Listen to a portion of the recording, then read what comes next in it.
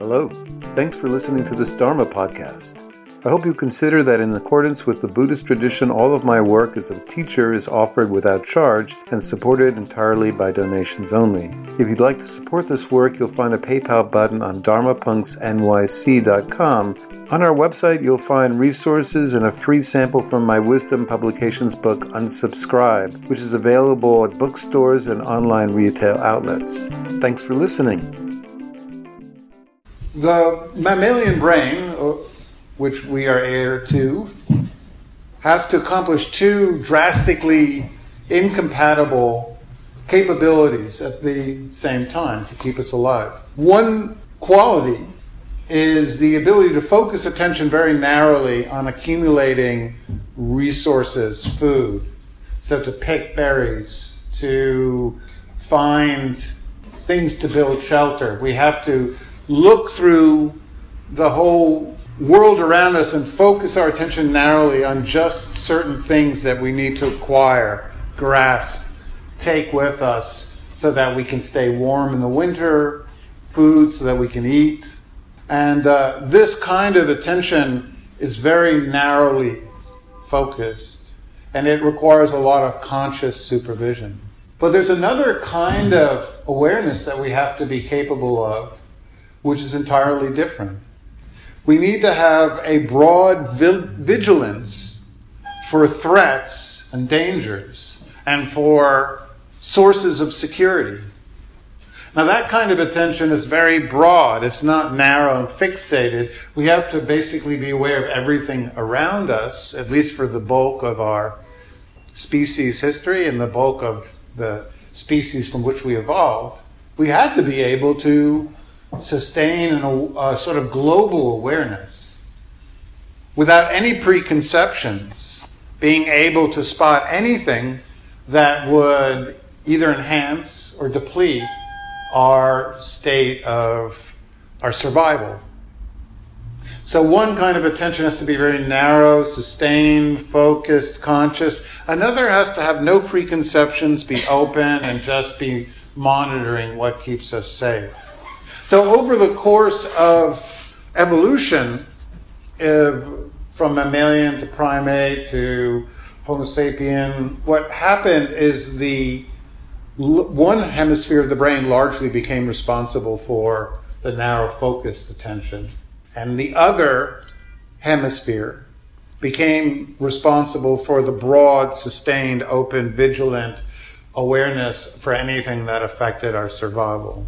One hemisphere became responsible not only for this narrow focused awareness, but also for the capability of developing language.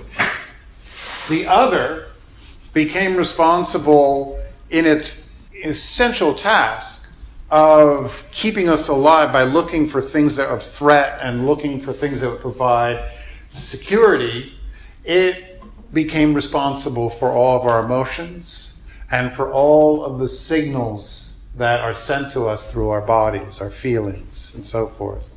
In most of us, the left hemisphere of the brain is responsible for ideas, language, for certainly the right brain plays a role. It certainly plays a very big role in metaphors, but any kind of direct representational, concrete, connotative language where you have something in mind that you're talking about, you're using, by and large, circuits of your left hemisphere. And your right hemisphere, over the course of evolution, became a hemisphere that works pre-consciously. In other words, we're not conscious of much of its activities. And the results of all of its awareness, which is happening in the background beneath consciousness, is sent to us through feelings and emotions. And all of these signals that the right hemisphere is sending to us are basic messages telling us how safe we are. That's what emotions, that's what feelings are. They are survival messages that say something is either beneficial, we can relax, settle in, this person is safe, I can connect. And so the right hemisphere, right orbital frontal, using the insula, using regions of the ventral vagal nervous system, relaxes and says, okay, I can connect with this person, I can joke, I can be creative, I can bond. And it relaxes your heartbeat, and it relaxes your blood pressure and your essentially the circulation, and it is a rest and digest state.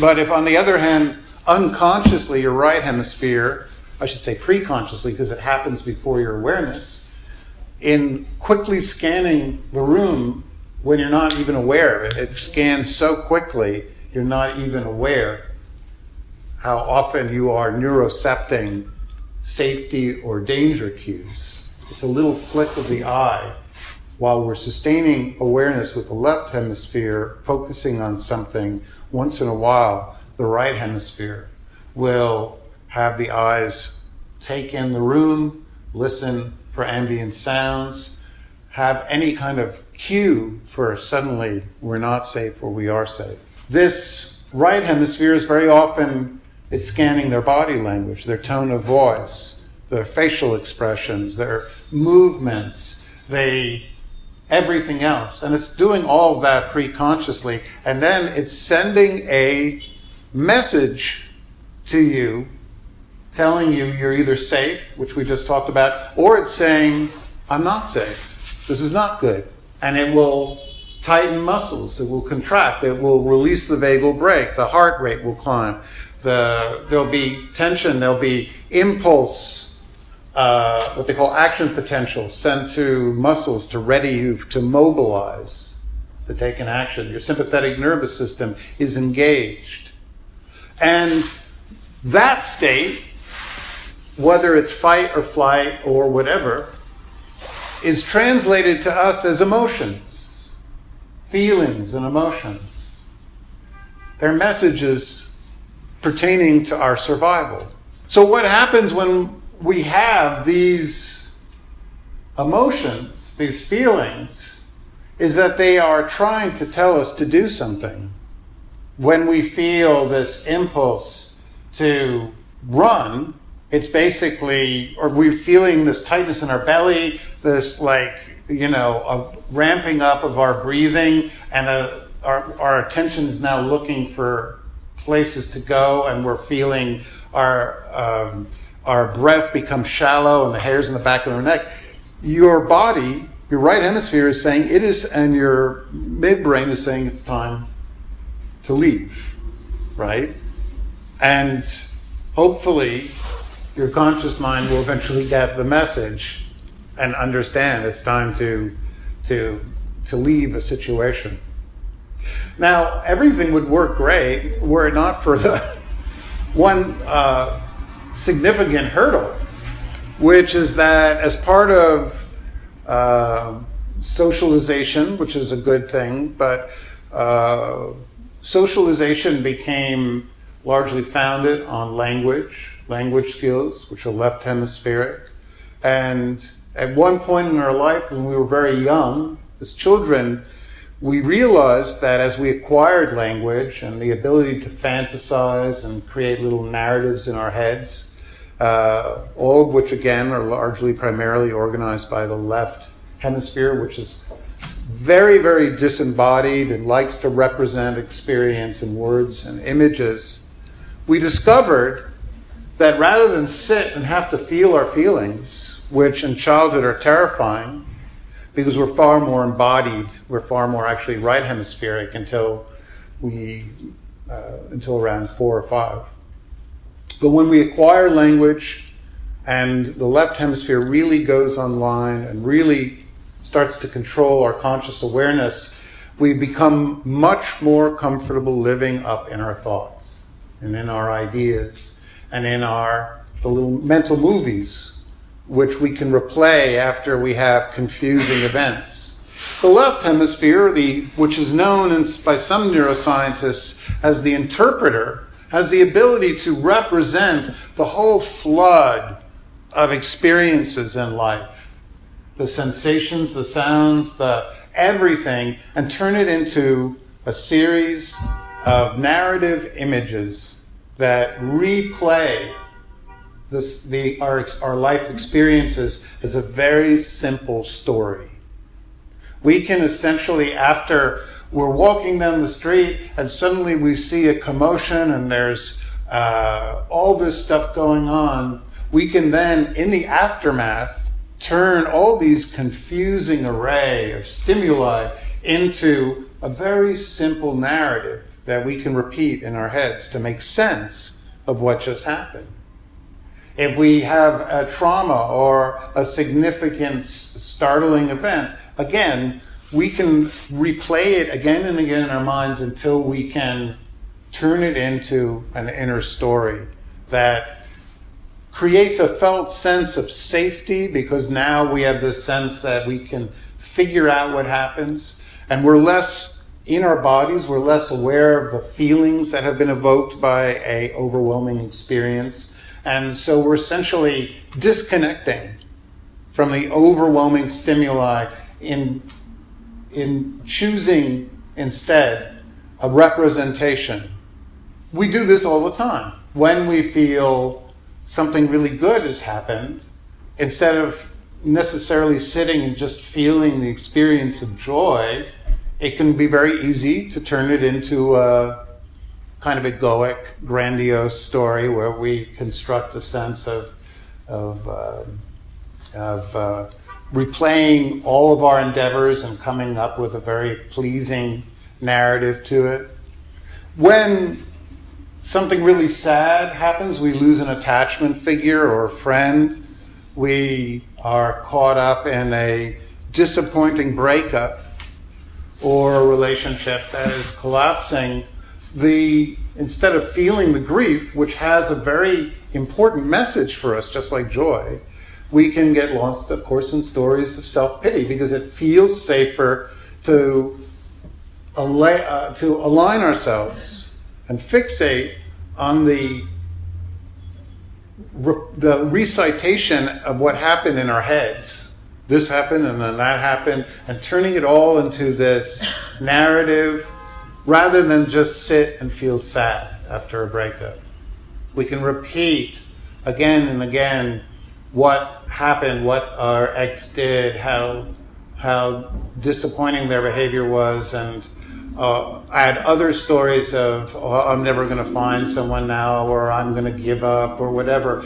And all of that inner narration, that inner conceptual discursive thought, plays a very significant role. What it does is it cuts off the full processing of the grief. All emotions carry, again, significant survival messages. Grief is telling us to mourn, to adapt to an attachment loss, to withdraw from our activities for a while, to realign to our shifted sense of capabilities and our changing status, because in much of human history, if you lost an attachment figure, a partner, it would have a significant, it would lead to a significant shift in your tribal status and how much you could participate in accumulating goods for the tribe and so forth. So the grief was there to tell us to withdraw, to diminish our activities, and to adjust to our new status in the tribe. Fear is obviously a message for us to leave a dangerous situation or relationship.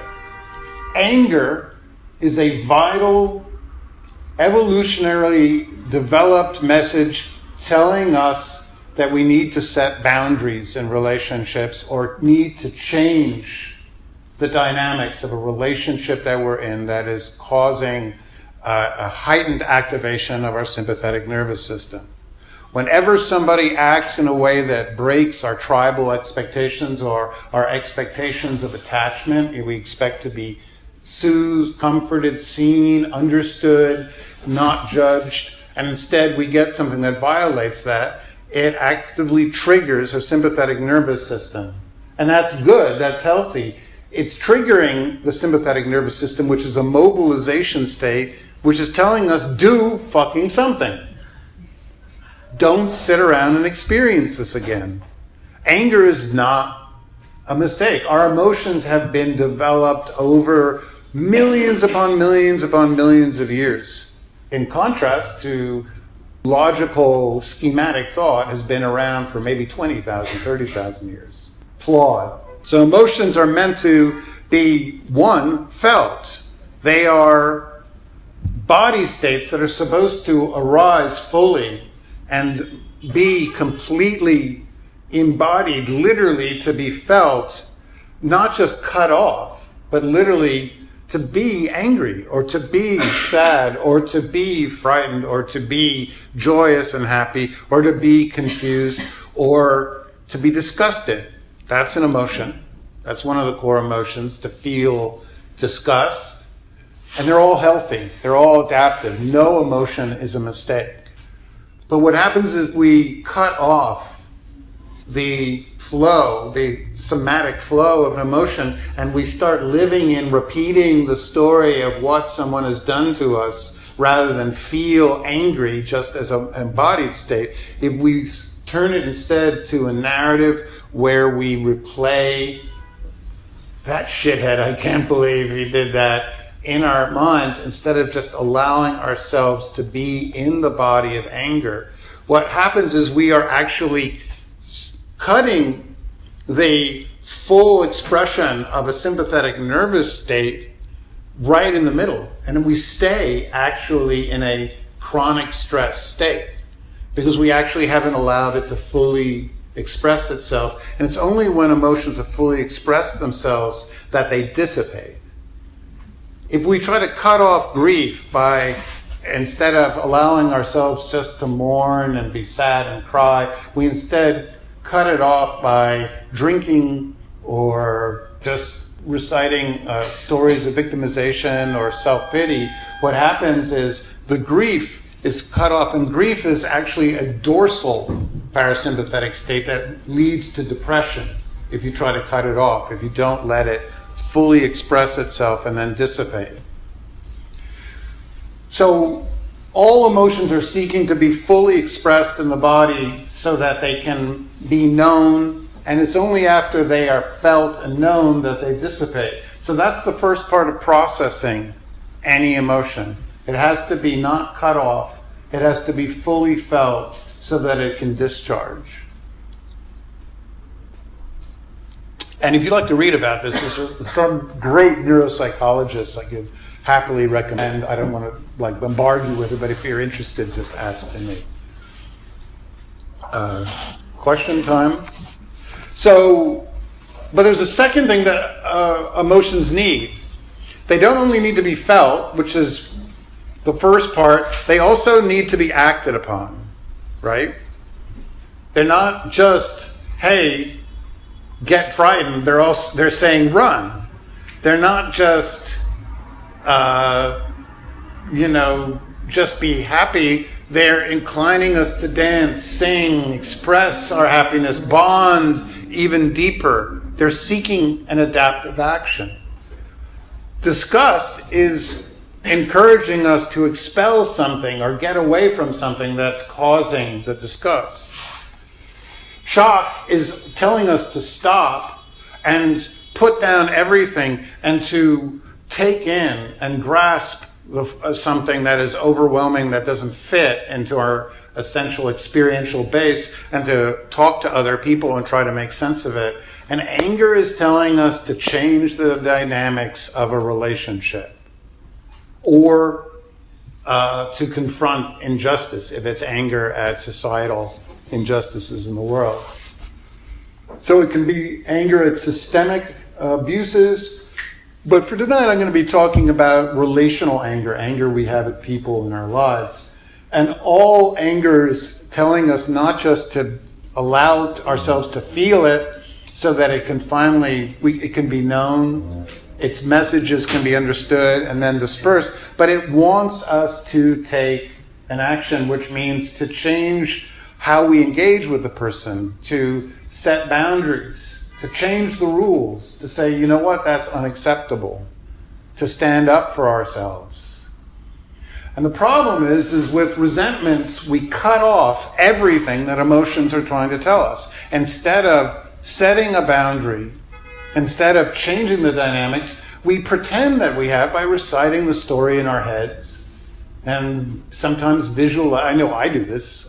I assume you have at times, visualizing what we're going to say to that person if we see them again, or reciting the outrage, but we don't actually take on the adaptive action that the emotion has been trying to signal us to do.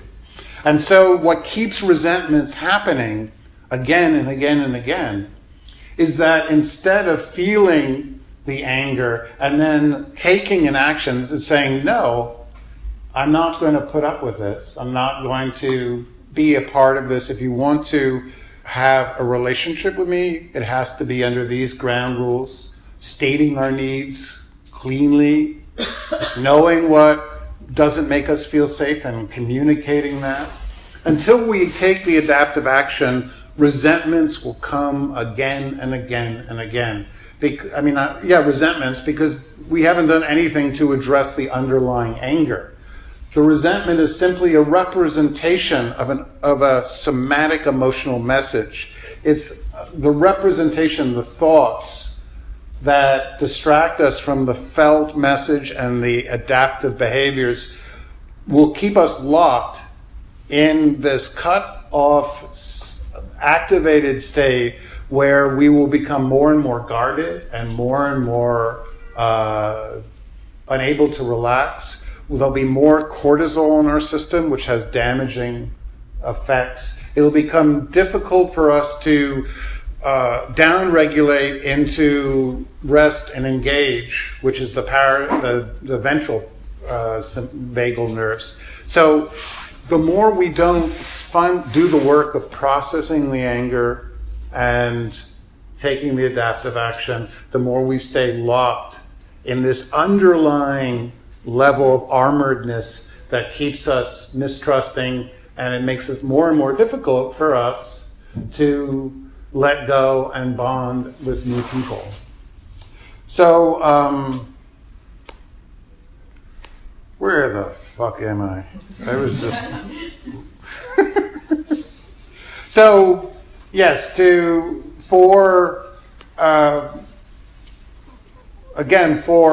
process emotions, we have to feel them, totally acknowledge the embodied message, because all emotions are signals from the right hemisphere that want to be felt. That's how they communicate. And 2, they need to be acted upon. That's it. Not complex. Unfortunately, in a lot of spiritual circles, there's this sort of pathologizing of anger. And there's this kind of message that anger is somehow maladaptive. It's not. Anger is not hatred. Anger is just an emotional survival message. There's nothing wrong with it. And very often spiritual teachers talk about how lovely forgiveness is. And forgiveness is terrific, but never if it precedes actually processing the anger itself and taking the actions to protect ourselves. Trying to forgive someone while we are still in an abusive relationship, or in a relationship where our needs are not being met, or where we're not being treated with respect, or where we're not in any way being seen, is not a spiritual practice. It's a spiritual bypass. A spiritual bypass is something that sounds nice and spiritual, but it really actually is a sidestep around doing the real necessary work of growth, which is always difficult and always entails risk. Another thing about the adaptive messages, the adaptive actions that anger is sending, is we tend to, very often, the people I work with and counseling, there's this kind of black and white, where either somebody doesn't really want to address unskillful behaviors, they just sit around and get angry about it and talk with other people about it, but they don't change the relationship at all. Or B, they go to the other extreme of cutting off the person. Well, if that person's going to treat me that way, fuck them. I'm never going to see them again. Kiss my ass goodbye. Be on your way. And the problem with that is numerous. Cutoff is only appropriate in situations where we've been abused, where there's no possibility of adult adaptive behaviors leading to a new shift in the dynamic of the relationship. There's actually been studies in family systems therapies about how an effectual cutoff can be if it's overused. Now again, if somebody's truly narcissistic, abusive, sociopathic, then yeah, cut them off. But wherever possible, the best route is to use the anger as a fuel to essentially go into what could be a conflictual conversation and confront someone in a way that's saying, look, this is not going to stand. This is not going to fly.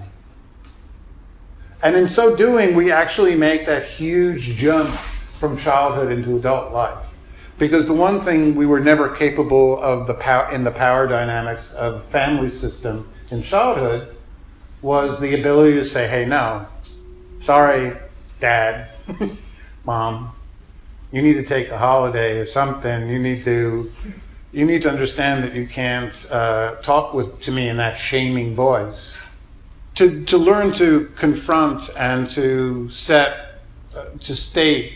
basic guidelines to sustain any kind of relationship is the whole purpose of anger. And unless we do that, resentments will keep coming up. They will never be alleviated.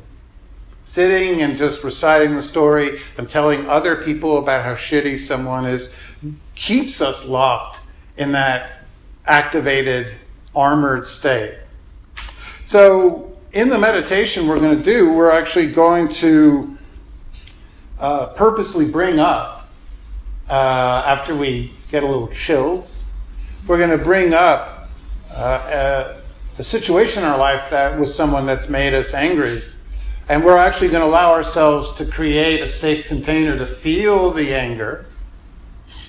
And then we're going to assure this anger, this what some therapists call inner child, this right hemispheric message that I'm not secure anymore in this relationship, we're going to assure it that we're going to take some action. And that's your adult brain assuring the inner child, as it were, that you're going to do something for it. You're not going to let it stand. And you'll be surprised that when you do this, you'll start to feel the anger completely or significantly subside. Because really what it wants is to be heard by being felt, and then to be being assured that we're not going to let the same events happen again. So that's going to significantly help start the process of removing resentments. But then for the next part of the meditation, we're going to actively forgive someone that we've done, start the forgiveness process. And how that looks is, very briefly, we're going to bring to mind something that we've done that was unskillful, because it's very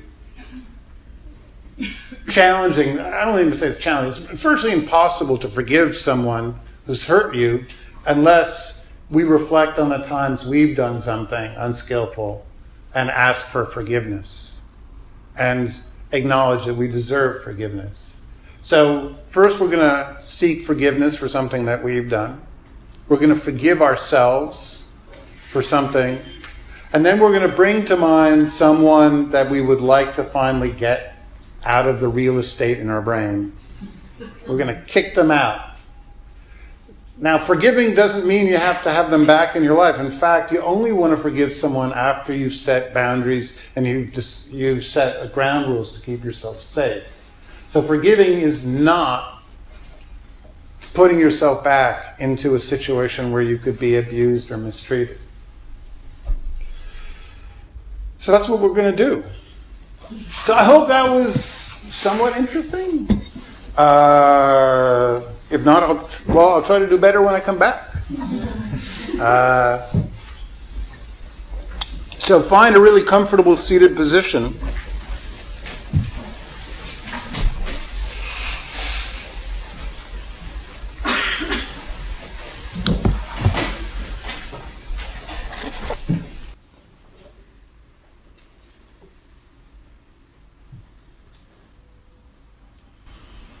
So, with your eyes closed, just allow your body to wobble a little bit, left to right, front to back, like your top. And then just, without any conscious supervision, allow your body to come to a standstill on its own. And your body, which is largely organized by right and hemispheric and preconscious regions of the parietal lobe, it can actually establish balance for you much better than your thinking mind. The way we try to balance ourselves with our thinking mind is by visualizing how we should look and trying to push ourselves into it, and actually very often results in really uncomfortable postures.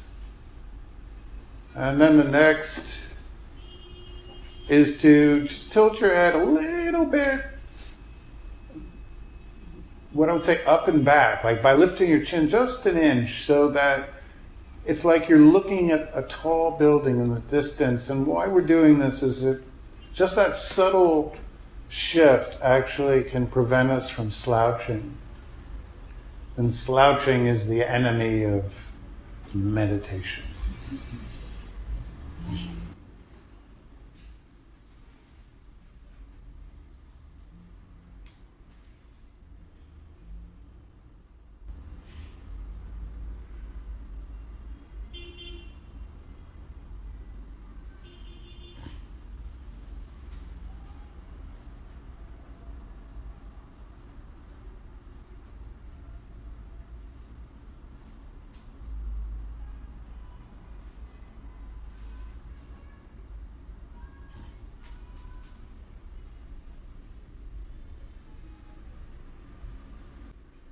So let's take a few breaths just to really, truly settle in. Take a full in-breath through your nose and lift your shoulders up like you're trying to just reach the ceiling with them. And then as you breathe out through the mouth, rotate, if you like, your shoulders back and drop them in a way that really opens up your chest. So sometimes just by pulling the shoulders a little bit back, really get that sort of proud chest going. And that actually is really helpful in engaging vagal brake, which actually slows down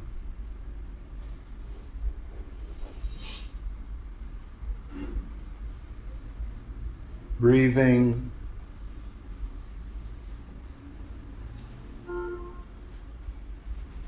blood pressure, circulation. So another full in-breath through the nose and just pushing out or pulling in the belly. Just make it awkward, whichever direction you want. And then as you breathe out, soften the belly.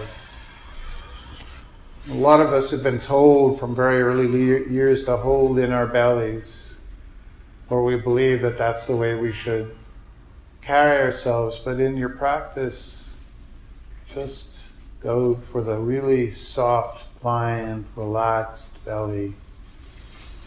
No one's looking.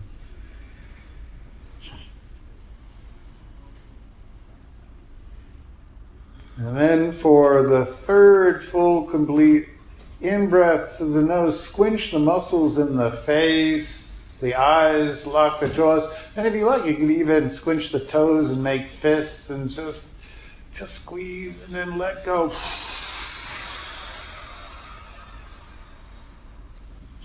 And what we're doing is just sending messages up to the alert regions of the brain, amygdala, insula. We're saying, I'm okay right now. I'm okay, I can relax. Nothing's going on.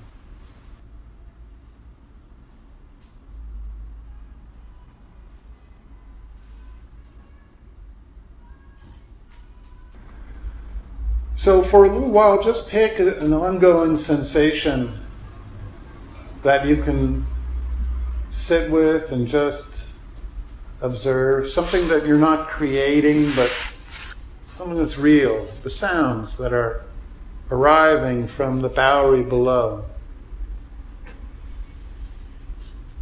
The breathing in the body, find an area, the chest, the belly, the tip of the nose, where you can observe the in-breath and exhalation, and you can just know the breath, when it's happening, when it's not.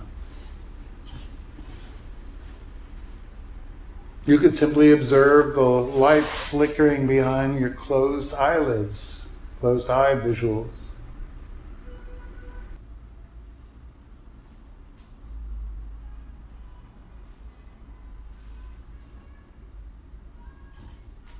To settle the awareness, we have to settle our attention. And to settle our attention, we have to find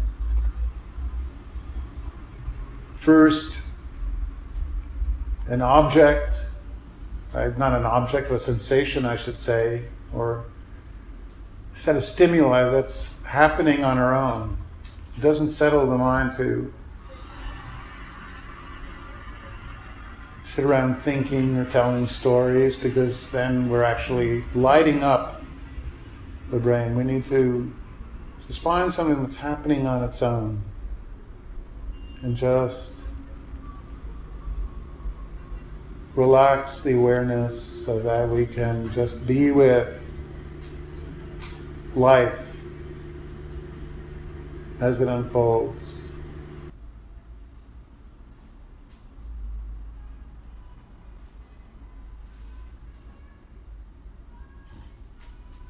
If you like to work with the breath and it's difficult for you to stay with the breath, you could just count 1 on the first in-breath and 2 on the out-breath, 3 on the next in-breath, 4 on the out, and then when you reach 5 on the succeeding in-breath, then start counting down, 4 on the out, 3 on the inhalation, 2 on the exhalation. So you're counting from 1 to 5 and back down again, with 1, 3, and 5 always on the in-breaths and 2 and 4 on the out-breaths.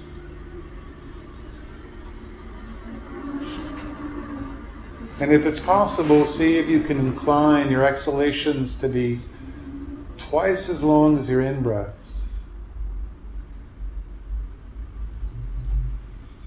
The longer the exhalation, the more you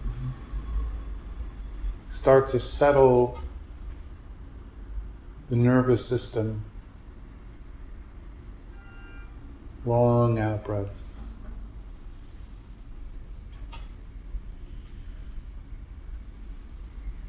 And if you listen to sounds, just receive the sounds without visualizing where they're occurring, what's creating them.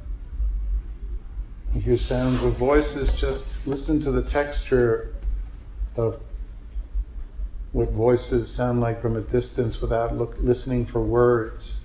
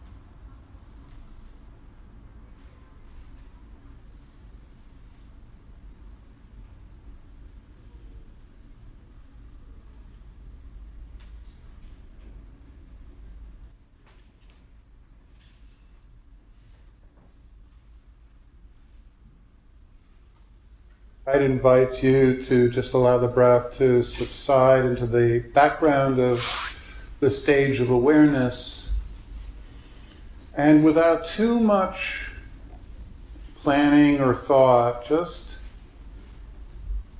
allow someone, the image of someone, or the name of someone with whom there is unresolved disappointment, frustration, anger. And while, of course, you could use the obvious political figure, for the point of this meditation, I'd actually invite you to think of a more vulnerable,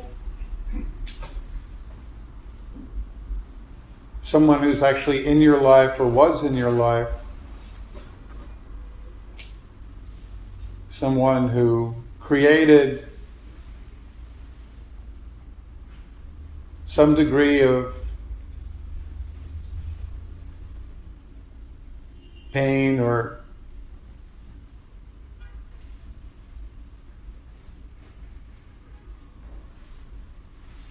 agitation.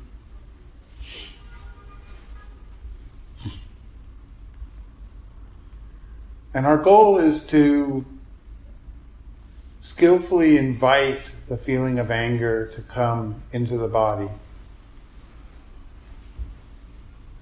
to create a safe container to allow ourselves to actually feel and connect with our anger, not cut it off like so often we were trained to do in our families if we were shamed for our anger.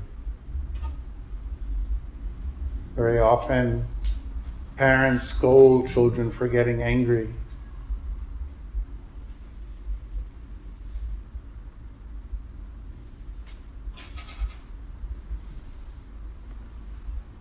So play around, try first with as little story as you can to trigger some of the anger, and see once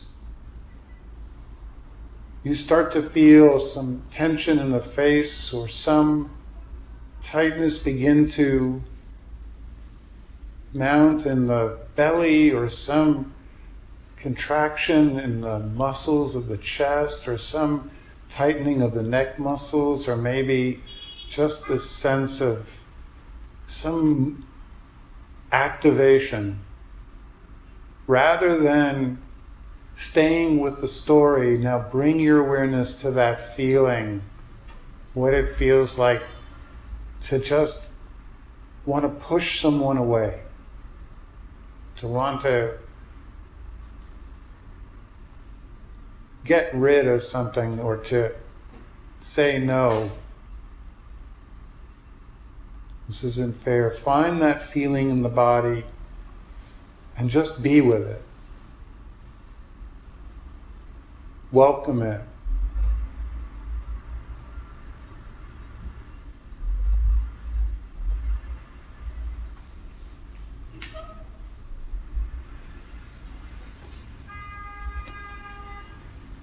You have every right to feel angry.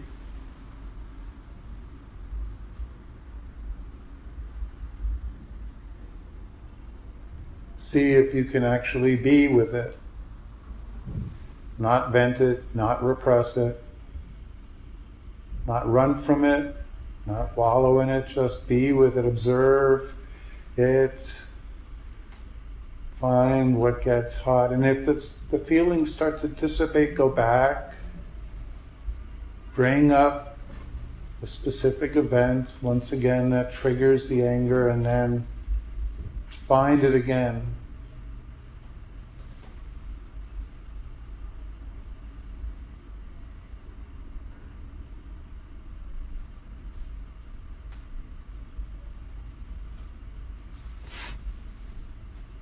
I often feel it in the muscles right in my neck, and my brow furrows, and my jaw wants to lock. And I just feel a tightening in the micro muscles around the eyes. It's almost like I'm getting ready to shout.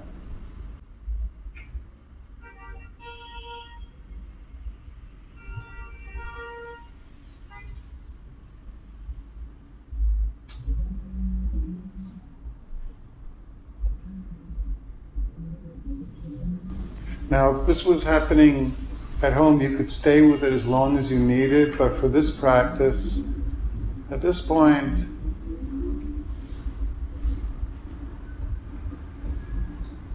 bring to mind something you could do to protect yourself so that this kind of experience won't happen again.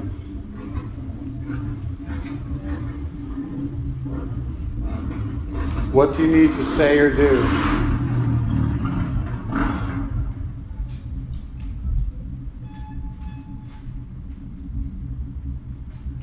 How can you reassure this part of ourselves that has been wounded, that we won't keep putting ourselves in situations where this can happen?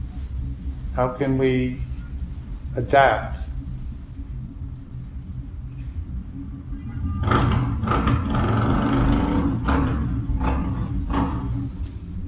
If feelings was your right brain, then this is the left brain coming up with a solution that you can actually do. And this is an action to be taken.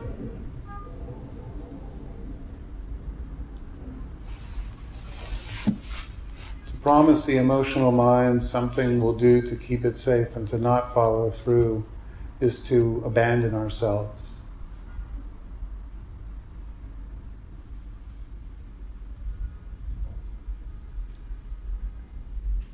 And then lastly, onto forgiveness.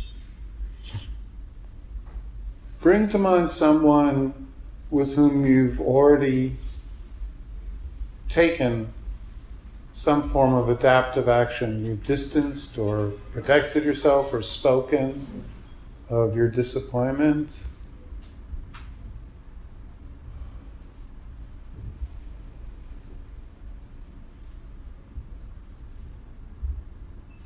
Someone who you're now ready to let go of, at least the story.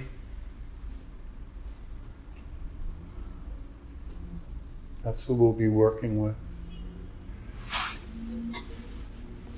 Before we continue with this, person, take a moment to reflect on something we've done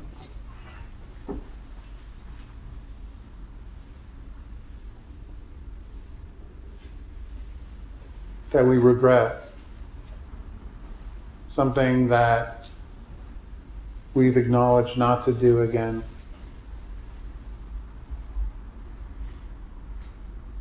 Something for which we've appropriately acknowledged to those involved, and now we're going to offer ourselves forgiveness.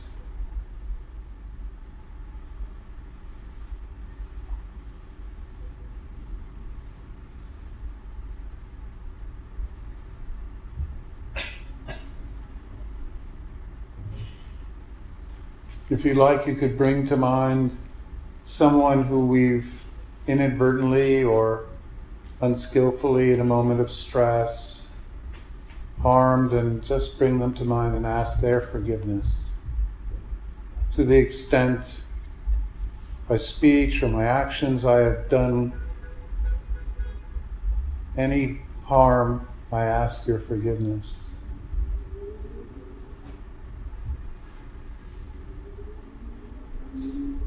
If no one comes to mind that you've harmed, you can bring up something that you've done that caused yourself harm, and forgive yourself for that. To the extent by speech or action I have harmed myself, I forgive myself.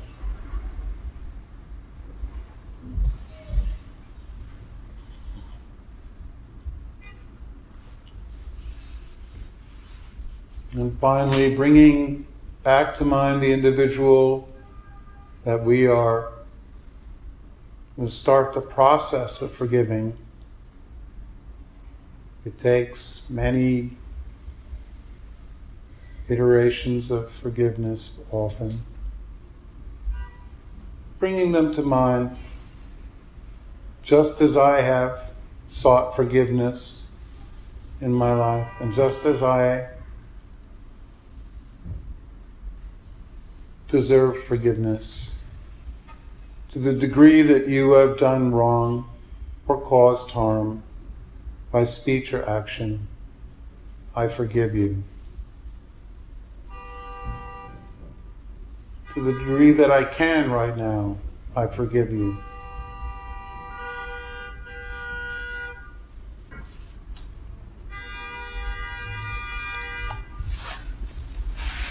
So, you're going to hear the sound of the bowl momentarily, and whatever it is you're feeling right now, don't flush it away, don't push it away. Actually bring it with you into the rest of your evening. Hold on to the feelings and emotions until they dissipate on their own, rather than pushing them aside through external preoccupations or by thought. The fundamental act of any spiritual practice is to reconnect with one's heart, and one's heart is essentially one's felt emotional life.